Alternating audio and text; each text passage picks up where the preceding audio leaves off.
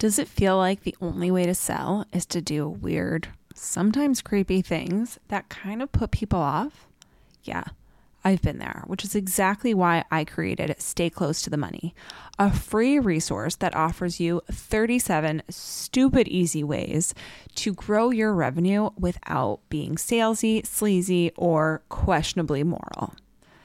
This free guide is available on my website and in the links in the show notes, so make sure you go download it so that you can start making more money today.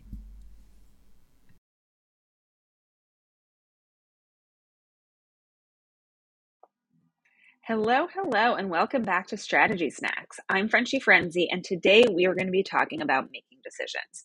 So last episode, I talked about the 4 habits of highly successful CEOs. And one common thread that all of these habits have is that they really, really require you to make decisions, whether you're deciding how to use your time, where to spend your money, what to prioritize. Making those decisions is really crucial. So I really want to dive into decision making overall to help you understand where and when decision making might be the thing that's getting in your way, even if you don't know it. But to start, let's just talk about what is the problem with not deciding? Because you can just say, okay, well, I haven't decided yet, and I can just carry on. But the problem with not making decisions is that oftentimes there's going to be a downstream impact that you're not calculating into the risk. So, for example, maybe you're wanting to put a new freebie out there or a lead magnet out there, but you just haven't decided on the topic yet. That will directly impact your ability to A, get it out there, and then B, get more people into your funnel or into your world, into your audience. Maybe you want to start sending out emails, but you're struggling to decide on what software to use. That will affect your ability to send those emails and connect and nurture your audience. So it's really, really important to realize that, to really understand the impact of you not making a decision on something, because oftentimes the reason you don't make a decision is that you're worried about the impact that the wrong decision might have. But what a lot of people are not calculating is the impact that not making a decision has. So that's the biggest problem with not making decisions. And I really want you to think about that for yourself. So how do you identify if there's a decision that needs to be made that's kind of getting in your way? So the first thing is when there's something on your list, in your brain, wherever you keep your thoughts and ideas, that just keeps getting pushed off, a lot of times that's going to be an indicator that there's a decision that needs to be made there.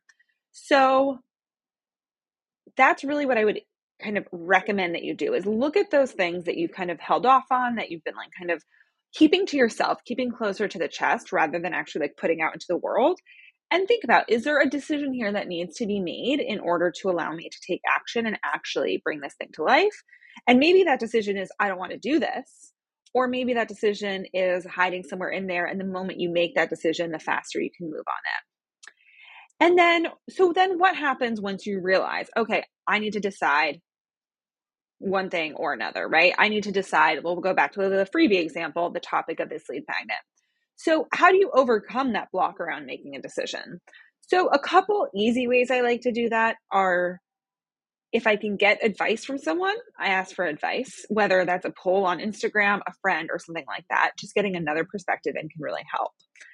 The other really important thing, and this is so much easier said than done, but I'm just going to say it anyway, is that you need to put a little bit less weight on the what happens if it goes wrong side of it, and a little bit more weight on what happens if I don't do it at all side of it. Because like I mentioned, so often there's this kind of like real focus on and fear around making the wrong decision, but that indecision can be just as costly, if not costlier, to your business overall.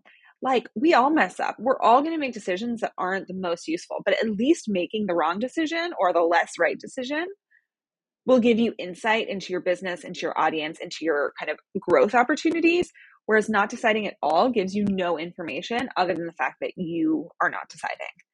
So I don't know if shifting that perspective helps, but that's usually one of the things that I really go back and forth on with my clients, is like, I become that I help them invert the question so they're looking at what's the cost of not doing something and what's the cost of not deciding. And then once you kind of understand that, then what I also recommend you do, and again, a little bit easier said than done, is then you set a time. You're like, I will make this decision by this date or that date, or I will decide not to do this thing. And that will really help to clear off your plate, because what I've noticed is that a lot of times it's these like lurking decisions that leave people's plates feeling really full, even though they're not working on all these things, they're thinking about all these things. And so once you decide on something, then you can either keep it or leave it and move forward and start really taking inspired and important action, which leads me to my favorite thing to remind you before we say goodbye, which is that small actions lead to big results. I'll see you next time. Bye.